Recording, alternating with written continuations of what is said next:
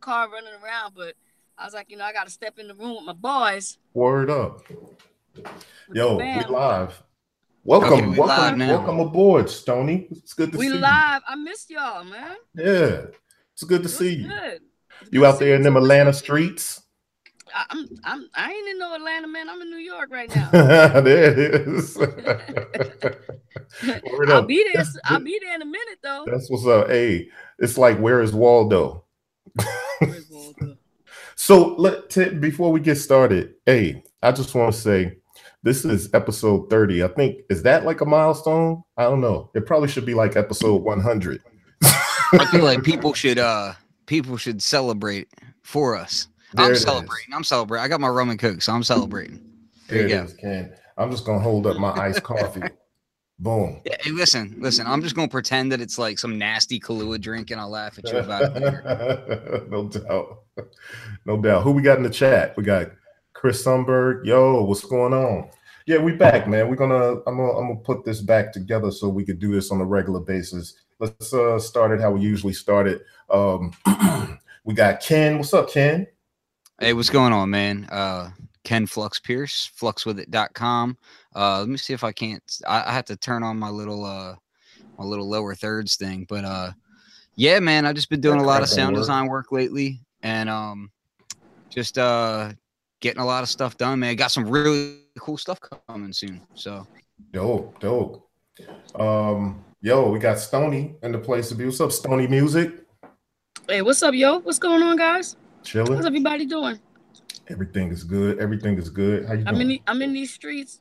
Word. I'm gonna be coming in and out, so you gotta excuse me. The signal's kind of sketchy, but It's fine. I can hear and see you just fine. It's good to have you. Hey, you still doing your Peer Mind joints? nah, man, I'm working on my album, man. I gotta release this music, man. It's been long waiting, and I got a new studio I'm building, so Word. follow me on stonysworld.com and Instagram, and I have a show now that I do every Saturday at 9:30 p.m. Mm-hmm. Eastern. It's called Stony Sessions, and it's an IG live that I do every Saturday. So if nobody's ever been to it, come check it out. I talk about production. I talk about everything and anything. It's a great hangout. It's a good place to come and learn about different things and etiquette and all kinds of different processes. Well, you know what I like about your show, Stony, because I've jumped on a couple times. I like to just like joining Stony in her lab, Yeah, and it absolutely. feels real cozy and intimate, and I think it's a dope piece. I love it. And that was what I wanted to do. That's why I called it Stony Sessions, so that Mm-hmm. like if you were in a session with me and you came into the studio and you sat down and we vibe, that's what we do. We wouldn't just make beats. We'd be talking about things. We'd be Mm-hmm. building on how we want to grow, and a lot of cats don't know very basic things that we take for granted. So I just like to share with them, and just kick it. Sometimes you got people online who don't have a place or filter to come and Mm-hmm. share how they feel or get inspiration. So that's why I Right. did the show. I did it. It was a fluke because I did it, and then the people that came into the room, they were the ones like, look, come back next week. And then I just said, you know what? Let's just keep this going. Let's keep the momentum going and keep people excited. So, between that and making music and Mm-hmm. um I do my own one-on-one stuff too on my website. So people Right. can also hit me up on stonysworld.com for consultations. But I've just been mainly focusing on rebuilding, like, and just getting inspired by old things also. You see me Mm-hmm. pull out my 4,000. Oh man, Yo. listen. Yo, Ken, Stony pulled out the 4,000 and stunned on me.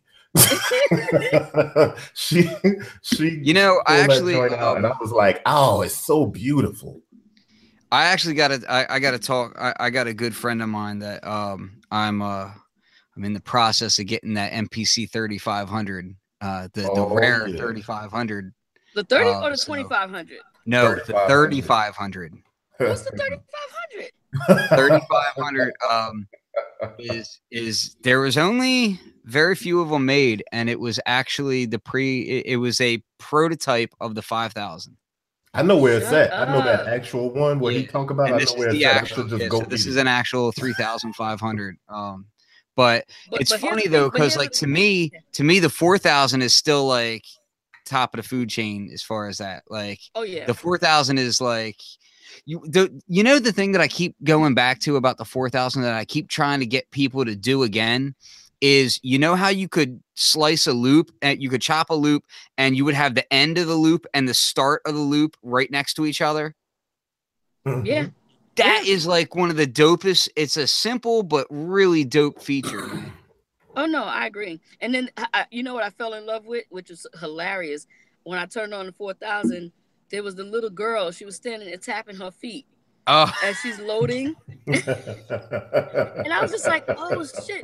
I never paid attention to that until, like, you know, after a while, you don't use these pieces, and then when you open them up, you find all these little things that you took And for granted. that's your inner soulmate right My there. inner soul. She's like, she's tapping, and then she got an attitude too. She got an attitude like it's taking too long to load, you know. Right.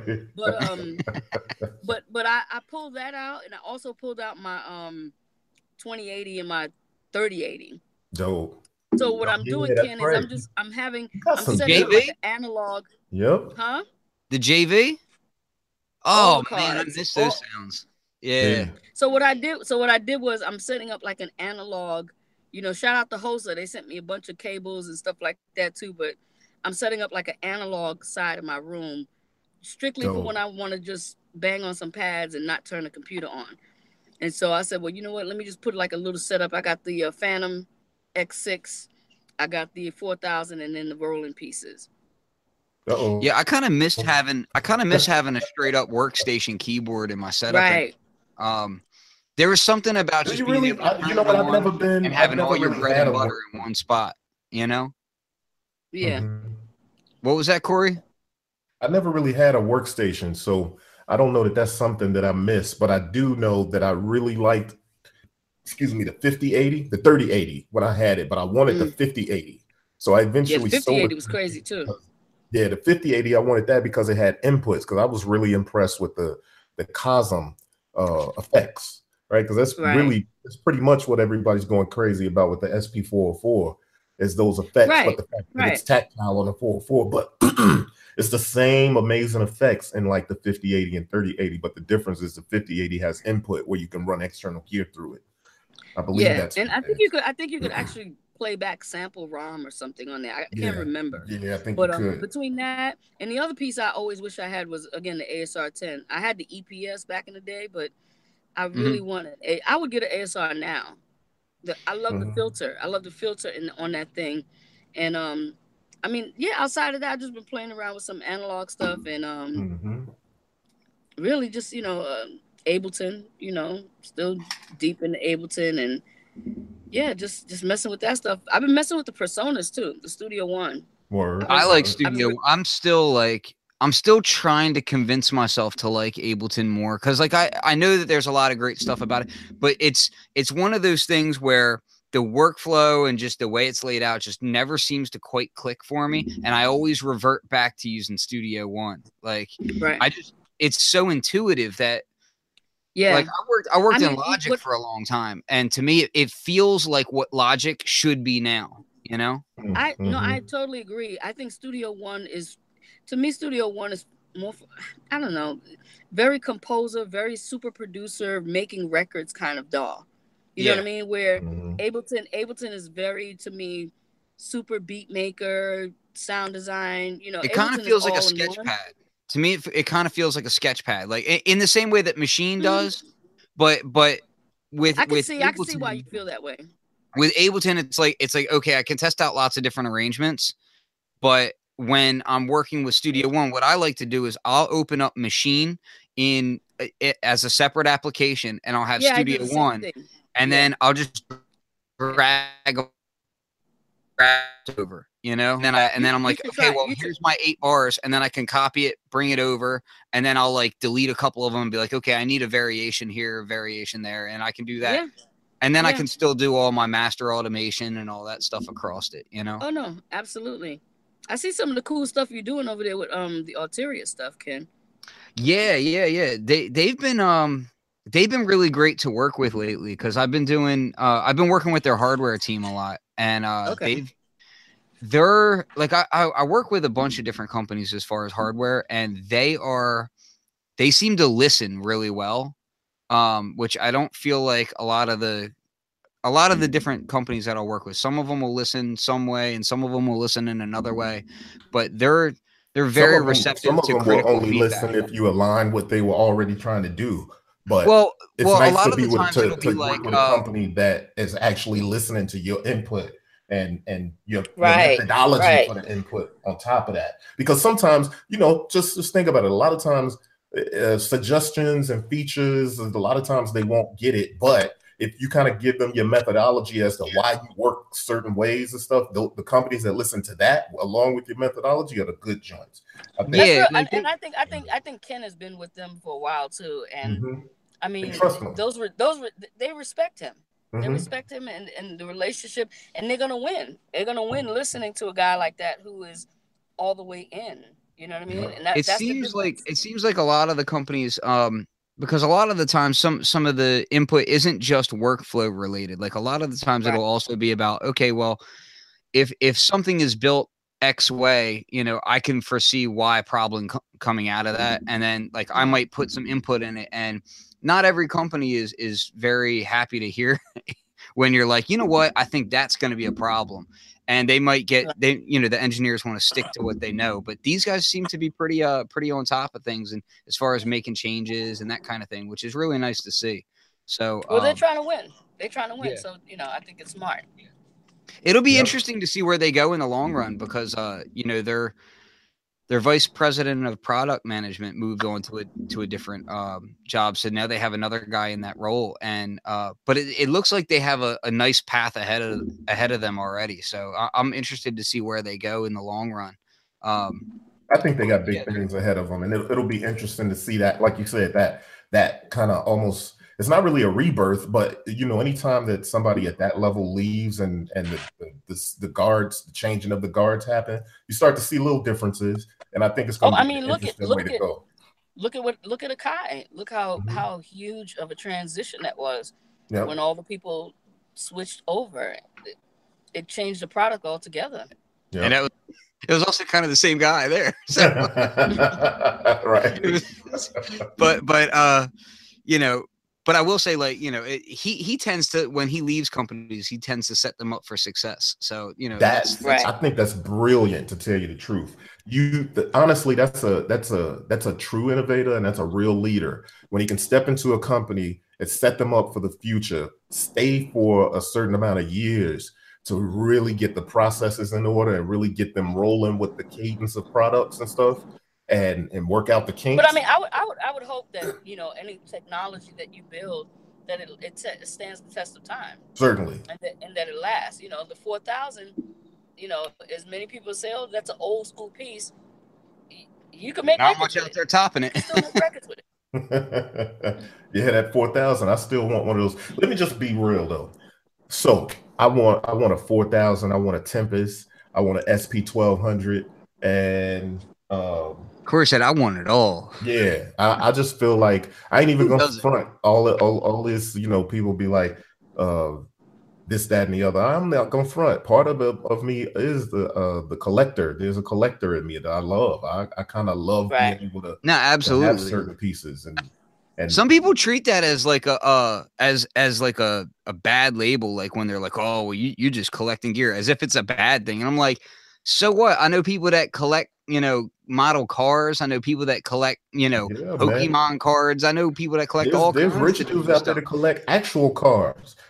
Yeah. I got friends of mine I have friends of mine that have Transformer collections that, cost as much as my studio. So I'm like, come on, man. Like, don't poo-poo somebody who likes to collect something a little bit, like. Yeah, let me tell y'all something. One day, I'm gonna share something with you guys. One day I went to Ad Rock's crib, and no, hold on, just pause right quick. And she said she went to Ad Rock's crib. Who y'all know who Ad Rock is? We talking about the legend Ad Rock from the Beastie Boys. Continue. Right. Yeah.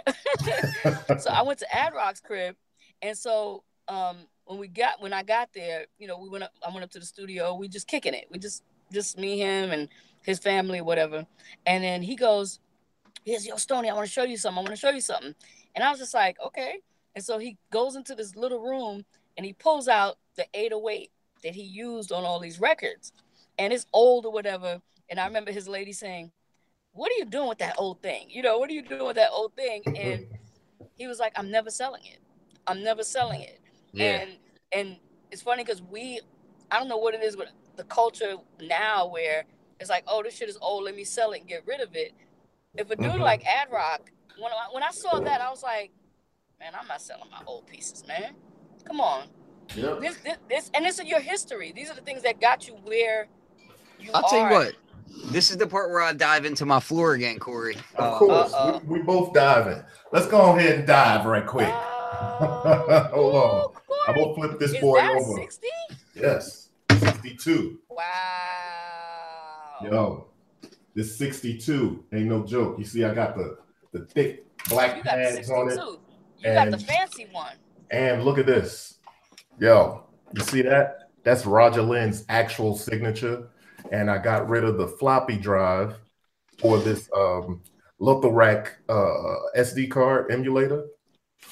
And the joints still sound good. I cleaned it up, cleaned all the pots and everything. When I got it, it had stickers on it. Why you don't do a shootout? Oh, so this one right here, man. With the X and this, with the mold. Corey, this one right here, this is out of all my gear, right? This is the one that I would never ever sell. This machine is the one that I won beat battles with. This is the machine. This machine was literally in the hospital room with me when my wife gave birth to my daughter. Word. Yo, you got the zip drive in there too. Yeah, this is the machine that basically like started me like really making beats and whatnot in a more serious sense of getting out of doing other types of music. But and mine has soul. So see if you can see that. Ooh, you got drum machines have soul.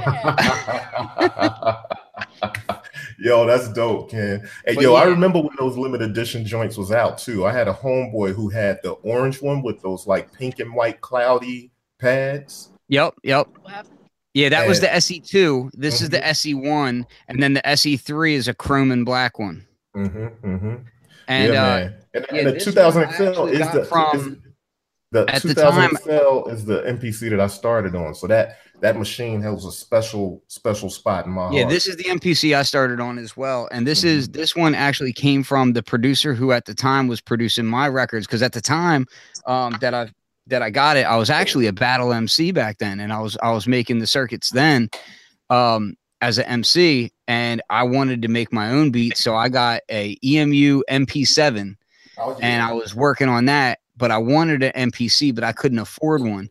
And he actually sold me this one. It had just came out, and he tried to make a modification to it and broke it. And I took it home and fixed it. So I got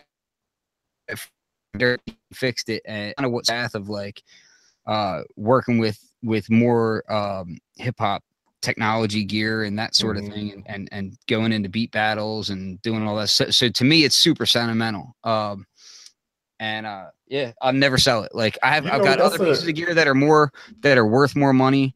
I've got some other pieces of gear that are way more rare, but this is the one that I would never sell. Yeah, I can't blame you, man. And I actually regret there's pieces that I regret that I've sold, and the MPC 2000 XL was one of them. And you know what? I've had two and sold them. But here's what I'll say. I had my 2000 XL when I was still living in Chicago. That was my piece for years. That's what I used to do everything. I kind of cut my teeth and learned on that. And then I moved to California and I sold it because I needed the cash to move to California. And when I got settled, about 6 months in, I bought another one for a good price used. Then I realized I didn't have the room for it. About 6 months after that, I sold it again and went all software. And then that was the way. Yeah, I kept I got my 2000 is still in the bag. Well, you were using the same gear and you were winning beat battles with the same gear. So I'm sure you've got a 2000 that's just as sentimental on that level. Let me tell you, I had my 2000 still has the picture. I had like a laminate picture of my son on the 2000. So like, it's still there. You got to see it. Because that was the one you were winning the New York beat battle with, right? I was destroying them with it. And now when I look at it, I go, man, I did all this stuff with this. It was like if you go back and look, you go, man, I can't believe I did more with less with such a little bit of gear. You know what I'm saying? All I had was the 2000. I didn't have anything else. Mm-hmm. Oh, but you know what I had? You know what I had around that time? It was the micro cord had just come out when I had my 2000 XL. Ooh, I always wanted one of those too. Yeah, I bought it. I had it for almost probably a decade. I bought that joint and it was a floor model. They were selling like hotcakes. They had just come out everywhere. They were everywhere. You would see like we don't got the box, but you can them on Saturday Night Live. Yes. You'd see them like all the live performances had those things. They were everywhere. Yeah, exactly, man. Whoever was doing that's something I'd like to look into. Whoever was doing Korg's press management back then was killing it. Whoever was doing their artist relations back then, because you saw the Triton on every stage, you saw the micro Korg on every stage. Like those things, the MS 2000, they were killing it, dude. Those things were everywhere. Yep. I totally agree, man. I had that joint with the MPC, and I felt like I had like the master setup. And here's the other thing about not selling. I have another 2000 XL that's actually broken, but I'd never sell it because it's got graffiti tags all over it from my whole crew from back in the day. And it's like, it was like back then we didn't have a lot of money or anything. So it was like when we got a piece of gear, the whole crew used it. You know what I mean? So that was the MPC that like the whole crew used to make beats with. And you know, it resides in my studio now, and it's like if one of them ever came to me and was like, yo, I want to put it in my trophy case, I would instantly be like, all right, put it in yours. You know what I mean? Because it's like that thing's legendary in this area. Hey Ken, you know something is funny you said that. I remember there was a time when now tell me how you feel about it, where cats had crews, you know what I'm saying, and everybody use the same piece, and it was okay to use the same piece. It's almost like, nah, I don't use this. I use this. And I don't use, like, now everybody's like, nah, I don't use that. I use that. Whereas there was a time where everybody used the same joint and they just got busy. And still had their own sounds too. Now there was a thing about that. Vibe. Yep. And the funny thing is like everybody in my crew at that time, there's one dude who had an SP808EX. But other than that, everybody used it like an MPC 2000 XL or MPC 2000 Classic. And we all used it totally different. We all sequenced completely different. Like my boy Serafino was nasty, and he would do like 8 beats on a single disc. Like his beats were always like he could reuse sounds from one beat and put them in another. And me, I was neurotic. Like all mine it was like one disc to a beat, and it was like everything was on it. Like I've used everything original on every single beat, and I was like crazy about it. And I had other guys that would like, they would do their entire beat would be one long sequence. You know what I mean? Like they wouldn't do separate sequences and then put it together. It would just, they would program it up 94 bars or whatever, and then just go through it like that straight away. So we all had different ways of working, even though we were on the same piece of gear. It was crazy. Yep. That's true. That's the way it went down. Yeah, I missed that. I mean, can you guys hear me? Okay. Yep. My signal's terrible, but I feel like cats have teams now, and it feels like everybody's like, okay, there's the one guy who's the star of the team, and then everybody else is like non-existent, right? You don't really know who the other guys are. Yep. Like, what do you guys feel about that whole era? Like when, like Ken, like you said, you had your crew, and everybody in your crew was a star. Each one of you guys had something special, and everybody celebrated everybody. I don't see that as much with production crews. Like, I don't see that. Well, you know, for me, though, I don't necessarily come from a background where there was a production crew. I come from a background where we was an MC crew. All of us were MCs, and 1 or 2 dudes produced. And that was more common. Yeah, that was more common, and that's kind of what my background is. So I was an MC, and all my men's was MCs, and I had my one homeboy who always had gear. He taught me how to use the MPC. And at a point, there's a transitional stage when people start getting older, responsibilities start taking place, and interests start going in different directions. And I found myself as a solo MC.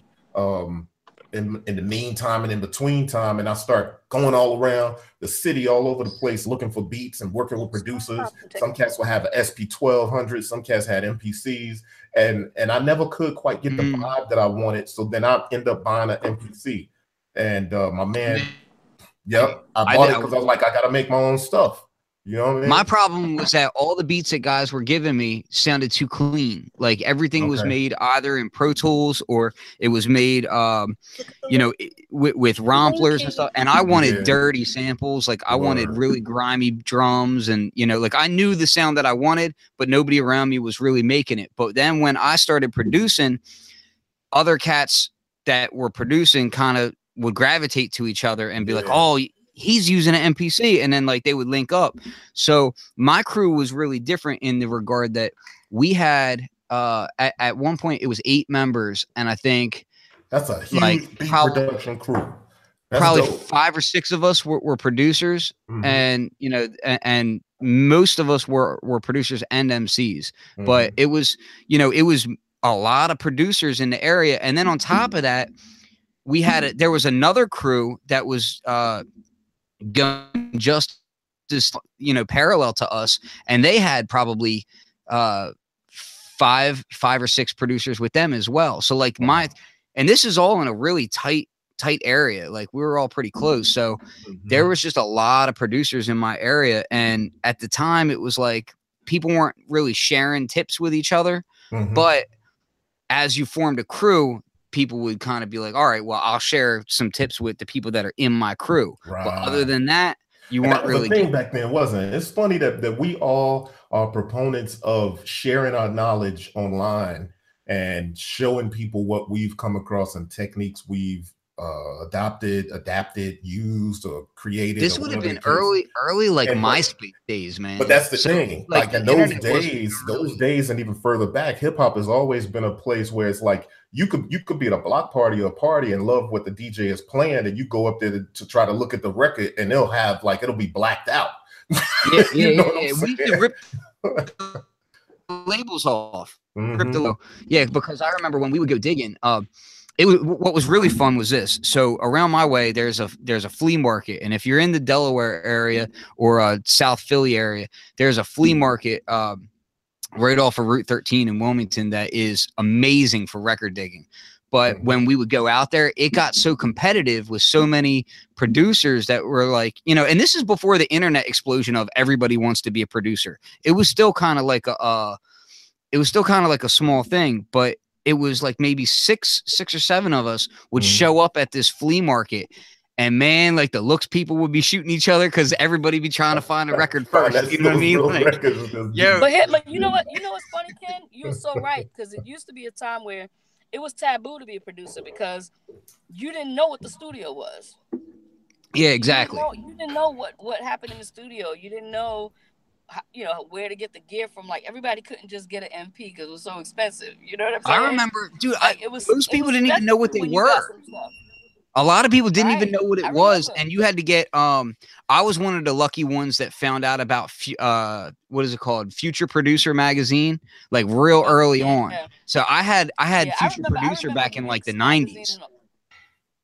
I had that back in the 90s, and you could open up the back pages and it would have advertisements for different drum machines in there, right?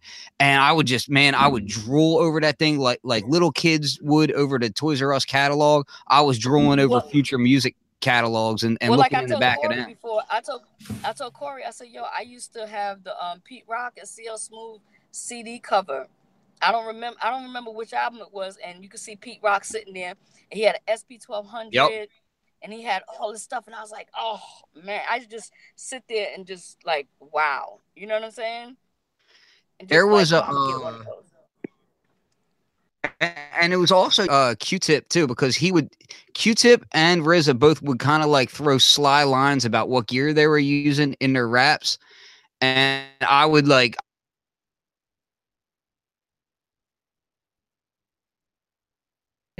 so like I learned, like I didn't know what a base station was until RZA said it, you know?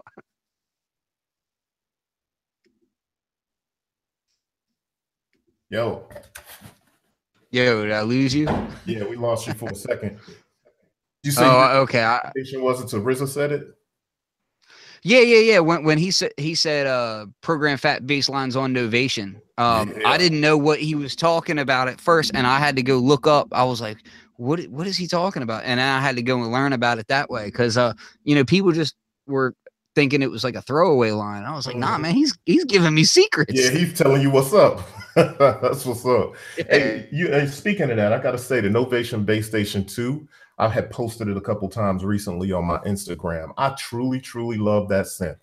I don't know why I don't have that synth still. First came out because it didn't have CV, and it was around the same time that like the Mini Brooder came out and it had CV, and what else was it that something else came out that had CV on it, and I was like, you know, and then the MS-20 Mini had CV, and then maybe it was like I think the Waldorf Pulse 2 had been announced or something, and I was just like CV. So I kind of skipped over it, but then I messed with it later on. I was like, oh my God, this thing's actually really dope. It's like a monster of a synth, I like it, man. Like, and for the price, you can get those things for so cheap. You can. Yep. And honestly, I like them. Like, you know, it's not everybody likes every synth. But I personally really like that one. Some people, like, I've heard different criticisms of them, but to be honest with you, I don't ever listen to criticisms like that. Like, that's actually one of the reasons why I don't hardly ever do just straight reviews of synthesizers. Mm-hmm.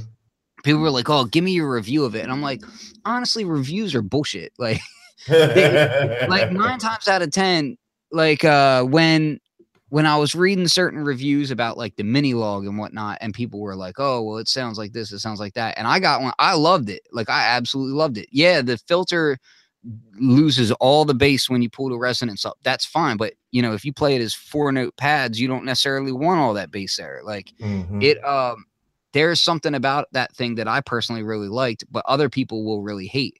And it's not wrong to hate it either. And it's not wrong to love it. It's just that, to me, if you're going to listen to reviews, you want to know who it is that's reviewing it, and you want to know their taste and whether it lines up with you. Yeah. See, that's like KRS-One used to say, if you don't know the history of the author, you don't know what you're reading. And that is simple. And going back to future music, that's one of the reasons why I got your Max Headroom thing going on. Yo. So, yo, you still there, Ken? Maybe not. Let's give it a second. So, yo, hey, I'm gonna tell y'all, I saw something on Facebook. Somebody posted, actually a pretty good FB acquaintance of mine posted something. He said, hey, the drum machines go out of style when samplers came into being.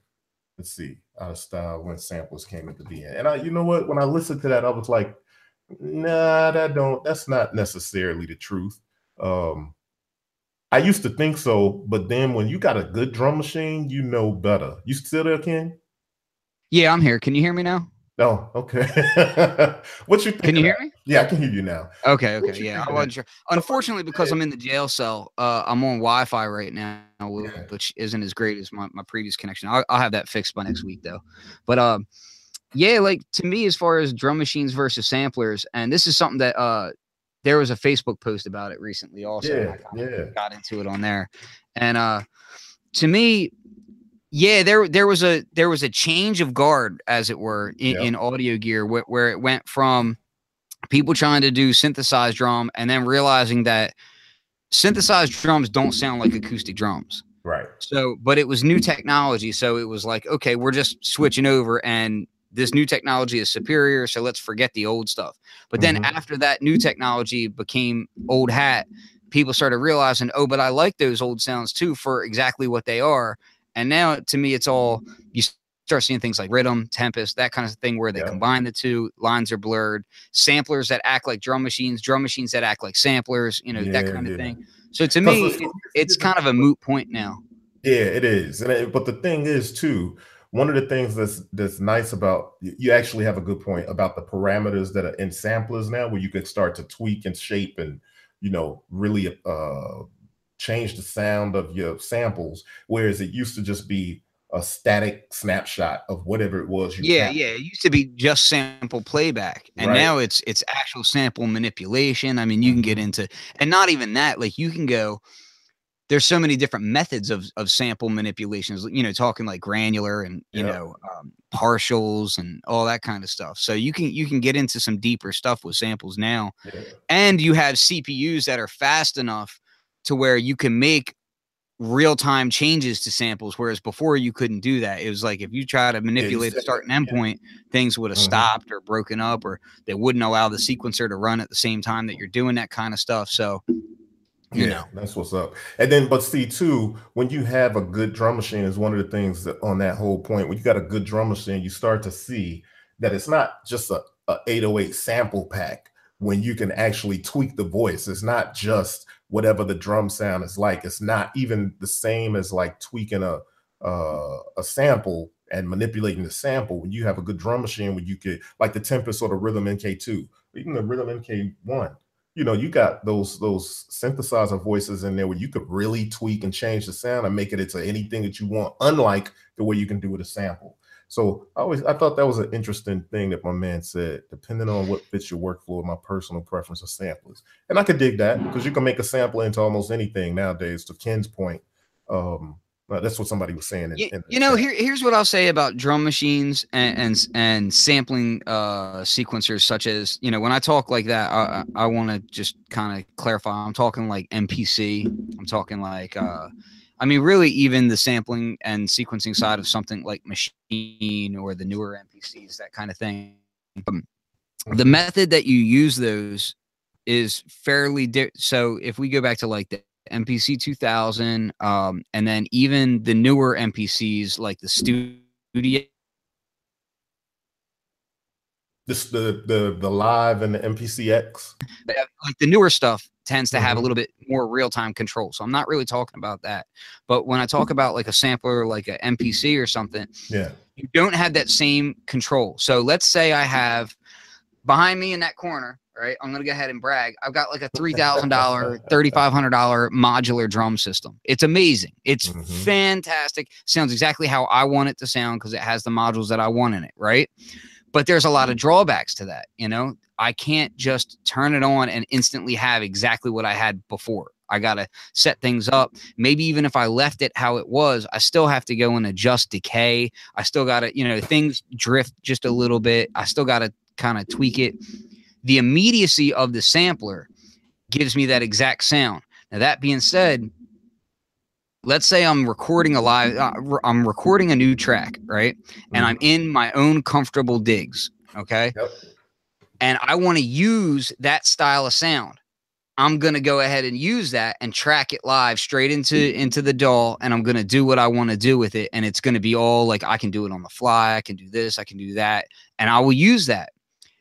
But that's not always the proper case. So I'm constantly, as a sound designer, I'm already making my own kits and whatnot, and putting those out. But I'm also sampling my own sounds. Like if I come up with a really cool sound on that, I sample it and put it into my own sound banks for later anyway. That being said, just because I have all the sounds from that I make in my sampler does not mean it gives me the same vibe when I go back to play. That's it. Because sounds that you throw in your sampler, you can mesh them and mold them into something totally different. It becomes that session. Things that you use in a certain session don't necessarily mean that it's just going to be the same exact sound from previous. It may have some similarities, but things in a sampler could take on a whole new life in a whole new way.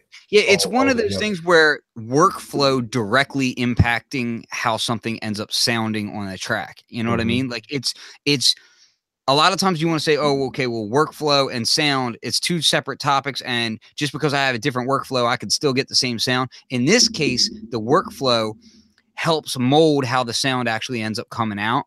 And sometimes I want the sample version of it, but a lot of the times if I'm given the comfortable digs, then yeah, I'm going to go back to using that thing. But if I'm, on the move, then yeah, I'm going to go ahead and I'll sample it up and I'll do other things like that. For live, I'd much rather just throw my samples from my modular into a sampler and then be live like that, because that's going to have way less chance that I screw up and that kind of thing, Yep. Hey, let me ask you though, let's get into some semi-modular. I wish Stony was still on here because I'm looking forward to her getting into semi-modular stuff, and just ignore the fact that me and T'Challa is over here having a conversation. By the way, I hate that I bought the one that doesn't have the articulating arms. It don't bend at the elbow. But always got to have bending at the elbow. Man. What's wrong? Twists. What kind of situation is that, though? I can't even talk because I went back to my old studio 2 days ago, and all my stuff is still there. I still have the old studio is still there. It's still somewhat intact, and like my Dr. Doom, and like I've got all kinds of Iron Man figures. I'm a comic book nerd, so I have all that stuff, but it's all still there, and it's driving me nuts that I don't have it here. That's that creative inspiration stuff. It is. Honestly, I have this sitting over by my my modular rig, and it's just sitting there. It feels like my modular rig is not Euro rack, it's like Wakanda rack. But yo, somebody said remember the SP1200 all day. I'm about 3 seconds from having the SP1200 in here. Just gotta finalize the situation. I'm jealous. Can't wait to get that. Can't wait to get it. That is honestly, I have the MPC 60 because I couldn't at that point. I really wanted that. Yeah, I really wanted the SP1200, but I wasn't about to go for those prices, and especially at that time. And then I happened to find a dude who was a little drive away, kind of out by where Bryce lives from my direction, and he had this MPC 60 for $400. I think I got it for $350, and I went and I chilled with him. Turns out he had produced quite a few things, and there was a disc in there. I think I remember the disc had somebody's beat on it. I can't remember. I hate that I can't remember. Anyway. Wasn't it like that wasn't the D'Angelo thing or whatever, was it? It was. No, I don't think so. No, it wasn't D'Angelo, but it was because the disc had some artist's name on it. I remember talking about that before, yeah. Yeah. But it was a good come up. And I end up, putting just a little bit of money into it and cleaning it up. And I actually this is the latest article ever. I did a part 1 and a part 2 of fixing this up. And somebody just recently hit me up on Instagram like, yo, whatever happened to part 3? And so I got to finish up and do a part 3 on that article on B-Boy Tech Report. But yeah, I only got this just because I wanted the SP1200 and couldn't get one at the time. But I'll have an SP1200 joining the fray over here soon enough. And Sam knows, Sam Botstein is in the chat right now. It's funny. Every now and then I'll hit Sam up like, yo, I got a weird question about SP1200. Why don't you give me that SP1200? He'd be like, man, you know damn well I cannot give you the SP1200. that was part of the reason why I wanted to produce for myself was the SP1200, because we used to take those Gemini DJ samplers, and we would take the sampler to the studio, and the dude there had a SP1200, and we would sample from that into the SP1200, and it was, oh man, yeah, I still want one, but there's no way in hell I'd pay $5,000 for one. Like, no way. I think that's, and it gets back to that whole collector's thing and what is the market. But to be perfectly honest with you, I don't even think the market is 5,000. Like, no matter how rare I think they're trying to push the market to 5,000. It ain't there. It's not there, man. Yeah, I got a really fair seller, so I'm coming up on a. I can see, I can kind of see 3K. I can see 3,000 because of certain factors, but even then, it's like it's still a collector's piece at that price. Like, it's not, But who knows? Maybe Dave will be nice and do his new version. Who knows? So that's the thing, though. When I talk to Dave Rossum, so those out there, I don't want to take it for granted that everybody out there knows who Dave Rossum is. So Dave Rossum is, the man behind the SP1200 and the EMU company in general, the original owner and creator. He's the founder. He's the founder of the Emu company who made the SP1200 and many, many other really dope instruments. And he's doing Eurorack stuff now. His company was it Dave Rossum or Rossum Electronics? Yeah. Rossum Electro Music. Yeah, Rossum Electro Music. So Ken and I, when we run into him on our separate accords at NAMM, he mentions the SP1200. He actually asked me at NAMM this year, like Dave Rossum asked me this. He's like, do you think it's a market for the SP1200? Do you think there's still a market for the SP1200? And just as he said that, somebody walked up and was like, oh my God, Dave Rossum, you made the SP1200. And I was like, hell yeah, so this is one of his instruments that Ken's on. This is one of his modules here. So this is his new company here. Mm-hmm. Yeah, the thing is but he was also very adamant to say, if anybody's going to do it, it's going to be me. And he had like a fire in his eye when he said it too. Like he was, right. Yeah. So, there's another thing about that. I've been, cause I've been talking with different companies and whatnot, and every company that I talk to talks about, certain legacy products. That's one product that kind of always comes to people's name. To people's tongue. And also the thing is that the way that he did workflow was really just, considering how ahead of his time he was, as far as like, this is the guy that not only did he design the SP1200, he designed the first samplers. Like he designed the chips themselves. You know what I mean? Like this. So we're not just talking about a guy who's saying, oh, slap this together for me. This is the guy who was actually putting it together. But he was coming up with the electronics behind the workflow is actually ridiculously smooth. If you consider how slow the processors are in those pieces of gear, like I have a EMU Emax down here, and I freaking love it. And the workflow should be a pain in the ass, right? It should be, for as old as it is and for the type of controls that are on top of it, you would think that, oh, this thing's going to be hard to work with. No, it's easier to work with than a lot of newer gear is. And it's because that they just understood a musician's workflow, So yeah, if he was to do something like that, I would just, I'd be plunking down cash right away. But so what's the thing? I gotta say, if he was to do something like that, I'm so torn between straight up reissue and additions. Like, okay, so like for instance, a good example is something like the Moog Model D. When I feel like that's a Model E, because there's enough changes on it. It's still the same machine, but it's improved enough that it can be the next version. You know what I mean? Think that if Dave was to do another SP12, I don't think he'd be content just doing a reissue. The type of mind that he is, I mean, you look at his modules, they're forward thinking. They have nods to his past forward to the future. And I think that's more where his mind would be. That's kind of where I would want it to go, but there's a fine line right between, but see, here's what it is. Obviously you like the obvious improvements, like more sample time, you know what I mean?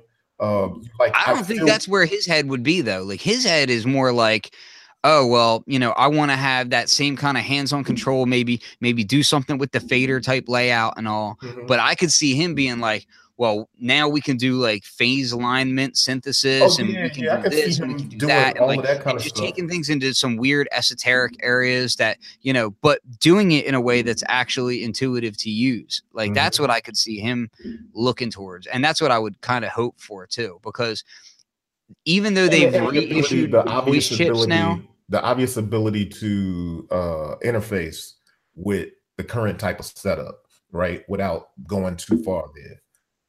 I would just like to see it. I'd be happy with both. I'd love to see him do like just one more run, because they reissued the SP1200 once already. So why not do it one more time? Reissue it again, and then also and maybe use that money to fund doing a whole new version. I'd be all for it. And I'd want both of them. I wouldn't be mad about that. And I'd probably want both of them too. I wouldn't be mad about that. But my luck is like this. Once I nab this SP1200, it'll likely be like a couple months later, he'll be like, here's the new version. That's the way my luck goes. But I will say that so I picked up the Emax for a couple of reasons, part of the reason was that you can get very close to that SP1200 sound. It's not exactly the same sound, but it uses very similar chipset, and you actually have more control over the sound because you can change a variable sampling rate on there. You can go up and down. You can stretch your keys even further than the 1200 could. So you can actually make it even more gritty. But the fact that I could also easily key map to it, and I can make instruments with it. And then I've actually already done I sampled my Rhodes into it and did a library that's Nice. up on sounds.com with that. But my point being is just that because there are ways of getting that sound now at a much lower price point. And also, I'll be the first person to tell you, as much as I love analog and vintage gear, man, you cannot deny the fact that Decimort 2 gets you damn close. Like, if you know how to use it properly, and Decimort 2, for those who don't know, is a VST plugin. It will emulate vintage gear, and it'll really get you close. So that's why I get back to it's a collector's thing, you know. I wanna also say that the Auto Biscuit, this joint right here, will get you that sound. They stopped making this. This is like one of the last ones. I think I bought it. I couldn't find it anywhere else, and I had anyway. Yeah, this was one of the last. They stopped making these, but now Universal Audio has modeled this as a plug-in, and it sounds pretty damn close. I should do a video comparison between the hardware and the VST. But yeah, this is another way to get that kind of SP1200 sound, and it does pretty well at it too. Yes, sir. Let's see. Decimort and Devastator is a Devastator is another plugin by D16, and they're I actually like their reverb too, because it has a kind of old school reverb sound to it. But I really enjoy their plugins and how you can use them. The thing that I found with their plugins is that you really need to be careful with the mix control on them, and just kind of like, they can be a little heavy-handed as far as how they sound.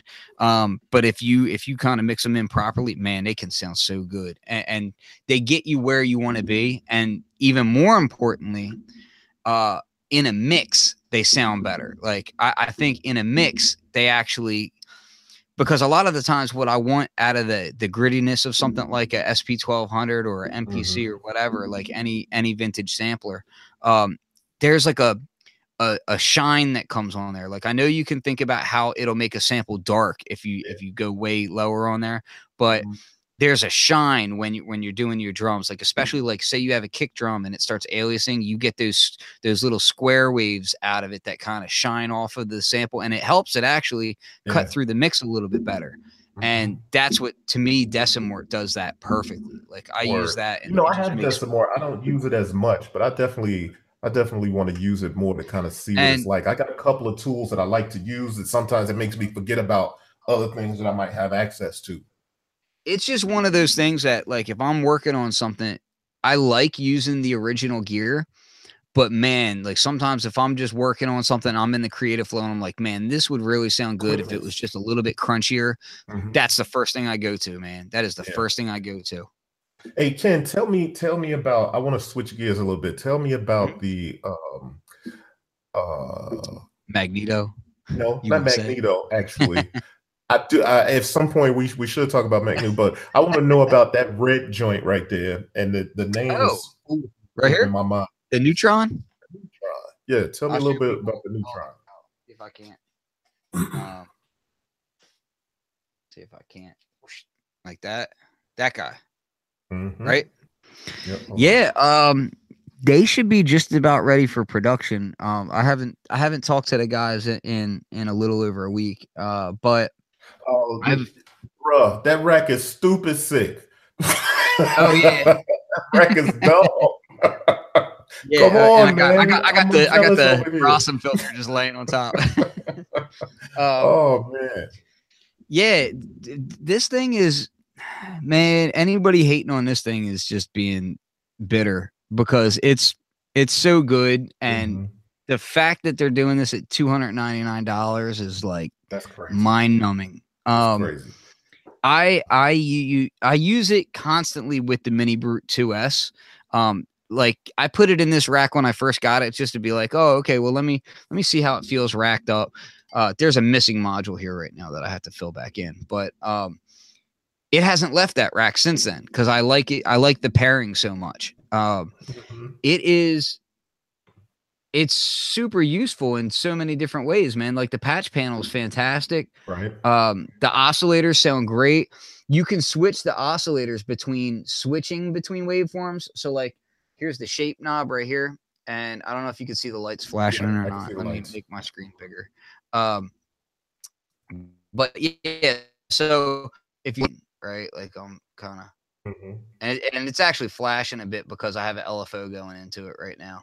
So you can see it kind of blending between those wave shapes right now. Dope. That's very modular style for that to be a desktop slash, Eurorack. You can change this to where it'll just switch between waveforms or it'll blend between waveforms. And you can do the same with the LFO too. Right. There's like a lot of little hidden functions with button presses that you can do for setting it up. Like on the patch panel, this lower right one here is a sign. You can assign that to be a bunch of different functions depending on what you want. Like you can make that if you have a MIDI cable plugged in. You can make this be your mod wheel output. You can make it be volt per octave output. You can do lots of different stuff with it. But at the end of the day, I think it has a good, from what I've heard from the demos and from what you've been doing, I feel like it has its own personality. It has a good like sound. The filter's dope, man. Like the filter has a lot of, it's got a lot of balls for being a 2-pole filter, like a 12 dB filter. It's really cool because the Mini Brute is a 2-pole filter and this is a 2-pole filter and they couldn't sound more different. Even though they both get ballsy, they both have that, if you turn up the resonance, you can get squelchy with them and whatnot. They sound completely different. They both sound great, but they sound totally different. I spent like 3 or 4 days where I was just like creating patches on one and then recreating the patch on the other one and then trying to get them as close as I could to each other. Man, they are so different. It's which is wonderful because like when you put them in a rack together, it's like they complement each other really nicely. They complement each other. They don't clash at all, and you kind of build from both of them. That's good to have those differences in your rack like that. Like right now, can you guys hear that? Yeah, a little bit. Do you hear that? Yep. So that's just the neutron right now. It's going in through the magneto, but the magneto is not on. If I turn it on, like, but yeah, it's So the thing that's dope too about this is that a lot of people, like, that's why I mentioned Stony with the semi-modular game. So a lot of cats may want to explore modular, but don't necessarily want to go, all in like we have like that, but I think the semi-modular world is really on the come up, and that's a good place to start. That's the place where you can really kind of get your hands in, and a device like this, Ken has it rack mounted, but it's a desktop synth that is rack mountable, right? So it could either be a regular. The thing I'll say about it though is this. Here's the thing I'll say about it though. You're gonna want to have some sort of sequencer to go with it. It works great with a MIDI keyboard. That's true. And in truth, let's say you had something like Machine or an MPC, Ableton Live, whatever else it is, right? You can certainly just plug a MIDI cable into here and hold on, I'll grab the when you get it, it actually comes with its own case, right? And on the back of that case is 1/4-inch outputs, 1/4-inch input, I think. And it's got USB and then MIDI in and out DIN, right? So you can actually just plug a USB cable into it and sequence it right from Ableton Live. You could sequence it from Machine. If you got Reactor, you could set up a Reactor patch and be sequencing it from that. So you don't necessarily need any other Eurorack stuff in order to do that. But and self-patching it like I have here, like basically I'm not doing anything outside of the Neutron right now, aside from just pitching gate. I'm just sequencing it from the Mini Brute right now. Okay. Everything else is internally patched, different points to itself. But my point is that you can get completely by with just using MIDI, but when you have a actual hardware sequencer or something that you can patch to it, that's when it gets way more fun. It's just absolutely ridiculous if you can tie it into something like even if you had like a Mother 32, the Right. Mother 32 has a Has a built-in sequencer on it. That's You a can nice use sequencer that. too. Yep. Mini Brute 2S has its sequencer. You could use a key step or a beat step, whatever. All of those different things. When you have something else that you can patch into it, that's when it gets really fun. But as a starting point for modular, yeah, absolutely. Yeah. The only thing that you would need after that is an actual rack to put it in, Mhm. But you don't necessarily need a rack unless you're thinking about going, more into the modular world, right? Because it's a desktop synth as well. So, I mean, I'm saying like if you wanted to, use more modules. That the start. I'm talking about using more modules. So this is the rack that it comes with, right? Don't worry about I've been making my own little LED lights. Like I'll show you something. Check this out. You see that light flashing right here that I just plugged in? Where is it at? Right here. So now actually I'll put it into here so you can see it brighter. But yeah, so that guy right there flashing away. I don't know. But anyway, so this is the case, right? This is what it comes in. And all I did was unscrew it from the case, and you unplug this cable right here. You need to keep the case. Don't throw this away if you get it, though, because if you ever do a firmware update, you have to put it back into its case to do your firmware update because the firmware is through the back. Here's the back panel. Okay, and I'm going to try and hold this steady so that you guys can see it. Okay. Now, there's a few things to note on here. So we have our MIDI through, which is good to have. That seems to be missing on a lot of products these days, MIDI through. Mm-hmm. You got your USB, so you can do your MIDI through USB, and there's also DIN MIDI on the front here, all right? Right. And then you've got phono with its own control for the phono volume, all right? And then you got your power over here. These dip switches let you set your MIDI channel, okay? So you can set MIDI channel right from here. Right. But, dope. Okay, so it's dip switch MIDI channel set. Okay.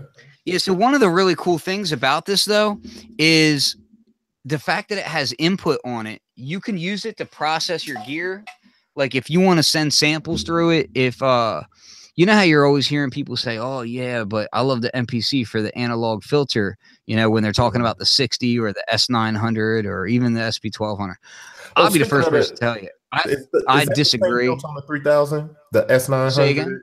Is that the same filter on the 3000 and 950? No. The MPC the analog filter is on the 60, 62, 900, S900, and S950. The 3000, I believe, is a digital filter. If I'm correct, Sam will correct me if I'm wrong. I thought the S900. Well, I got to. The S900 is an analog filter in there. Yeah. Okay. Cool. Yeah. So, but to my point, those filters are not my favorite personally. I mean, they're there. That's cool, but I would much rather have a filter like this, and the fact that you can just run your gear right into this thing and then back out. And then you can control the filter with modulation. You can tempo sync it, all that kind of stuff right there. To me, the fact that you get that for $299 is absolutely insane. It's just, there's so much usefulness out of this thing. Mm-hmm. One of the, can I show you a quick patch that's really cool? Go for it.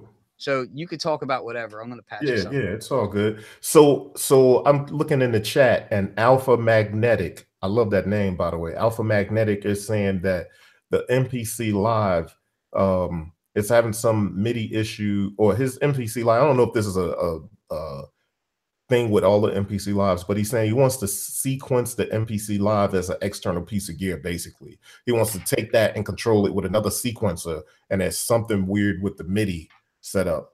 So you can send MIDI data out in MIDI mode, but not in drum mode. So That's interesting. I don't know. I wonder if that's happening with everybody. Well, I can tell you that I think hopefully it's not just a CPU issue. I know like the Tempest, for instance, if you sequence on your Tempest, you can't send the MIDI out of that sequence out of the Tempest, which is absolutely insane. So like, let's say I wanted to use the Tempest and I did a pattern in it and I wanted that pattern to be triggering my modular using MIDI. I can't do it because apparently the CPU that they put in the Tempest is can't handle it, underpowered, and they can't do it. Yeah. So it's just very, which is highly expensive as that damn thing is. Yeah, exactly. Well, you know we don't want to get back to my love-hate relationship with the Tempest. But that's one of those things that I think designers do weird things like the X. Everybody knows that I love the X, but why does the X not have ADAT? ADAT is not passe technology. This is like one of those machines. That was my first thing that I saw about the X that I was really sad about. I just couldn't even understand it. Especially to me, I feel like there's some things that a flagship needs to have, right? And an MPC flagship, the 4000 had ADAT and a bunch of IO. The 5000 had ADAT and a bunch of IO. And then the X comes along with CV and no ADAT. I personally think it should have both. And it's a weird choice. I mean, it doesn't necessarily make me say, ooh, I hate the X, not by any stretch of imagination. I love the X, but I definitely think it needed to have ADAT connection. It should have that. Okay, so let me just show you this real quick. Yeah. Actually pitch it down a bit. So this is I'm just showing this as an example. One of the reasons why I really like the design of this thing. And why anybody who criticizes it, I just think are being silly, because the fact that they leave stuff like this in here on a product that's only $300 is crazy to me. So first thing I should say is that the LFO in the Neutron is digital. And what's really cool about this is that they didn't band limit it severely. Like a lot of times when you see a digital LFO in a piece of gear, they band limit it, which means they won't let it go super high in frequency, because the higher frequency they go, it's not a high enough resolution to where it won't alias. And with this, they let it go up way past aliasing, right? So the waveforms start getting all kinds of janky looking, right? But that makes them sound really interesting. So right now all I have is it's like a regular, subtractive synth patch, but I'm sending the LFO into control the filter cutoff, right? And I have just a little bit of resonance, and just listen to what it does here. So right now that sounds normal, right? And what I can do is, as I bring this attenuator up, I have it patched into an attenuator so I can control the amount of the LFO. So there we are, right? Yeah. Now watch when I bring the rate up on this thing. Now, most LFOs are going to start stopping right up around here. Like that's about as high as they're going to go. But watch how high this thing can go.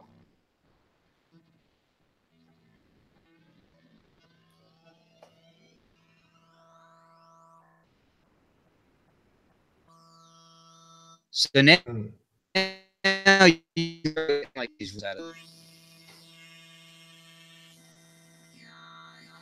That's crazy.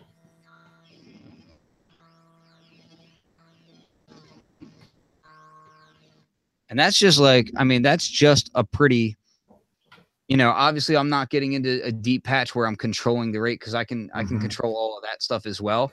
But the idea that I can kind of start getting into these sorts of things, like if you start patching, like you could do like envelope 2 out, and we can take that over here to where are we at here?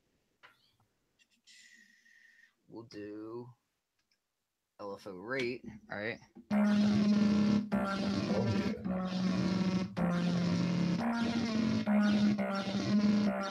And then I can kind of play with my envelopes here.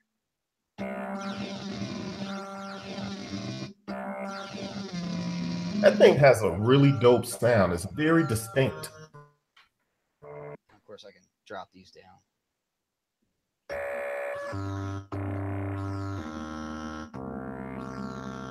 But basically, my point is that you're able to do things on this that you would do on a modular synth, but usually not for this kind of price point. Like usually you don't see that kind of stuff. And are they really dropping it for $299 or was it $399? Yeah, it's going to be $299. And the thing is like I asked them about it. Like when I first got the prototype in and I was testing it and just trying to see if I could find flaws and that sort of thing.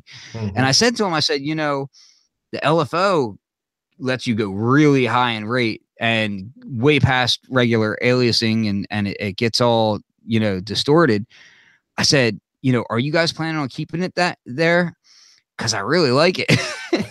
And usually, and I ask those kinds of questions often, and usually the answer is no. We're gonna, you know, rein that in so that people don't hear that, blah blah blah. And I was like, man, don't do that. But no, their answer was no. We really kind of like it, and you know, how do you feel about it? I was just like, keep it, because you can do like really ridiculous like vocal type effects with it, and you could just do some awesome stuff with it. And the fact that you can already cross modulate the oscillators, because this is 2 oscillators right here, so you can do like traditional dual oscillator type sounds with it, but now you have an audio rate oscillator here that you can use as well that just kind of gets really crazy, and you can modulate the shape of it and all kinds of different stuff like that. And then you've got the analog delay on it, so just nice that it has delay. That's a good touch. It's stupid fun, man. When's it supposed to hit the market though? I haven't seen a hard date. Yeah. And to be fair, I haven't looked. But I think in the next few months, like tops, like I think maybe even sooner than that. Like from what I'm understanding, it's coming pretty darn soon. I think they're talking this month or next. That's funny. Alex in the chat says supposed to be this month, but it's Behringer. Might be next year. Well, see, and you know what? Let me touch on that real quick. I just want to touch on the subject of and I'm not saying that I'm not saying that Alex is irritated by that. I'm just touching on the subject, so don't take it as a diss to you, Alex, at all. A lot of people get irritated when they hear about gear being announced and it takes a while for it to come to market, and then they're like, oh well, you know, it's just Behringer, that's why it's taking so long, or it's just Arturia because it's taking so long. When the Matrix Brute was first announced, from then until it actually came out, so many people were saying it was vaporware and it was never coming, and oh, there must be all kinds of problems, it must not be very good because it's not out yet. Same thing with the Audio Fuse. The Audio Fuse was like a 2 or 3 year process between when it was announced and when it actually came out. But see, I can appreciate that. I can appreciate the time being taken, even if it's sort of annoying. Well, that's what I'm getting at. Is that right? If they're getting it right. There's a positive, a negative, and a truth. And the positive is that you get to find out about the gear ahead of time, and that's kind of cool, right? All of us that are like, we eat, sleep, and breathe music technology. We love hearing about gear as soon as we possibly can. That's cool.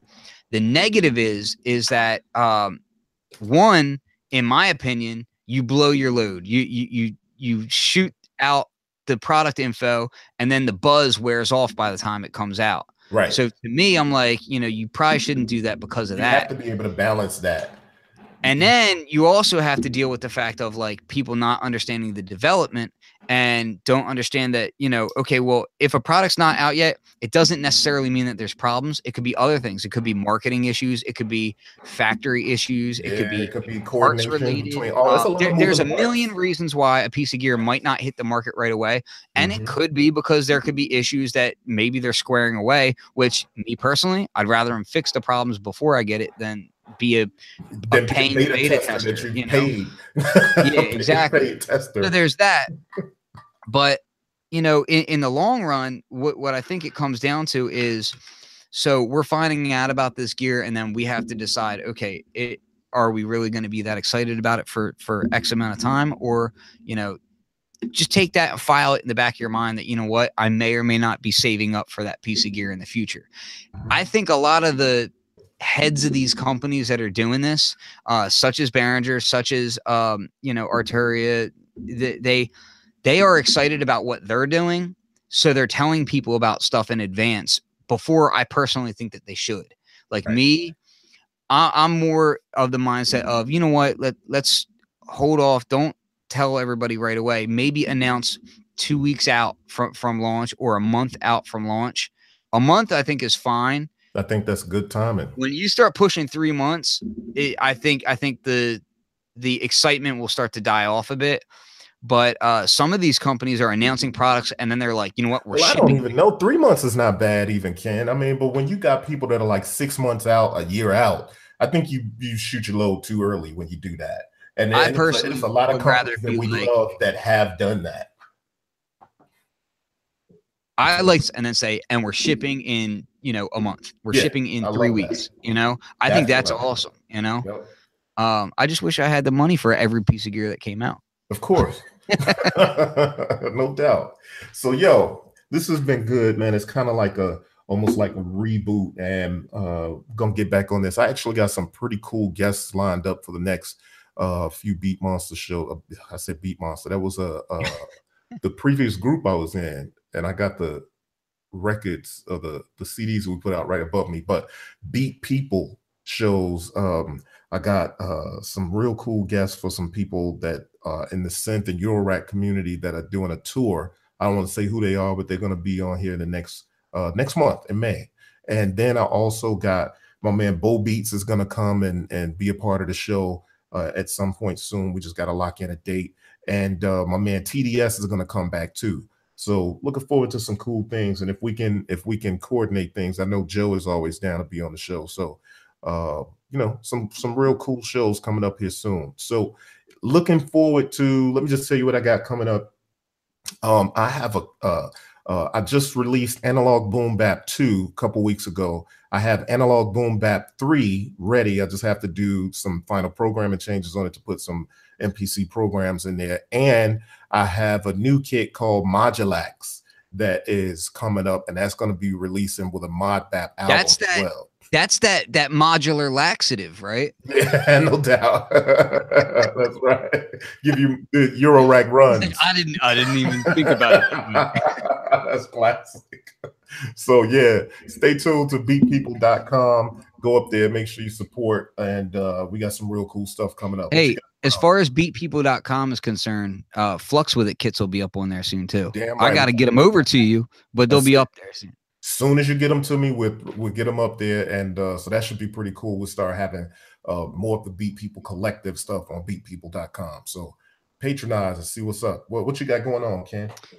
I think today or tomorrow I need to shoot. As I said, I don't typically like doing reviews, but I think I'm going to do an actual review of the Strymon Magneto. Mm-hmm. They sent it to me for press. And I know I don't get to keep it, so don't get too excited or jealous. But I am gonna do like a straight up review on it because I have some strong opinions about it. So I think I'm gonna get that up pretty darn soon. I've got some gear that's not out yet that I can't talk about yet, but it'll be ready to go as soon as the gear is announced. I'm gonna pop some videos up on that so you can keep it.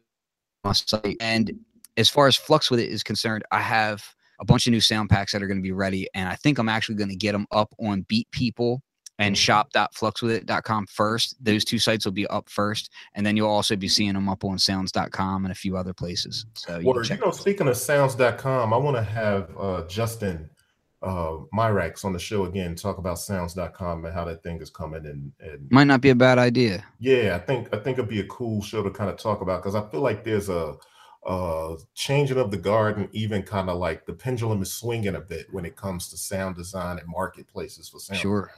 So, and as far as my show is concerned, the Synth Summit show, if people aren't aware, if you go over to my YouTube channel, which is YouTube Flux With It, I have a show called the Synth Summit Show, and that show is basically where I interview guys like, we talked about Dave Rossum earlier. He's been on the show.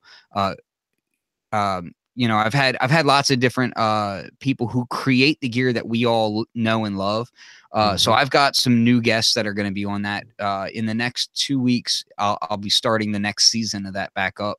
So certainly check that out. And if you haven't seen the previous episodes and you're into samplers and synthesizers and knowing what went into the gear, what the backstory of it was, that kind of stuff, check it out. They're long shows, so you may just want Mhm. to put them on and listen to them as you're driving. That's a great thing about YouTube. You can stop it, come back to it later, and it'll pick up where you left off. Heathcliff They are said long form Sim shows. They're Summit is generally speaking 2 paradise. hours or so. Yeah. That word. So yeah, Sim Summit Show, aka Synth Nerd Paradise. It's always a dope show. There's always a lot of dope information on there. So, well, hey, we're gonna sign off, and we'll be back in the next 2 weeks. Not next week, but the following week.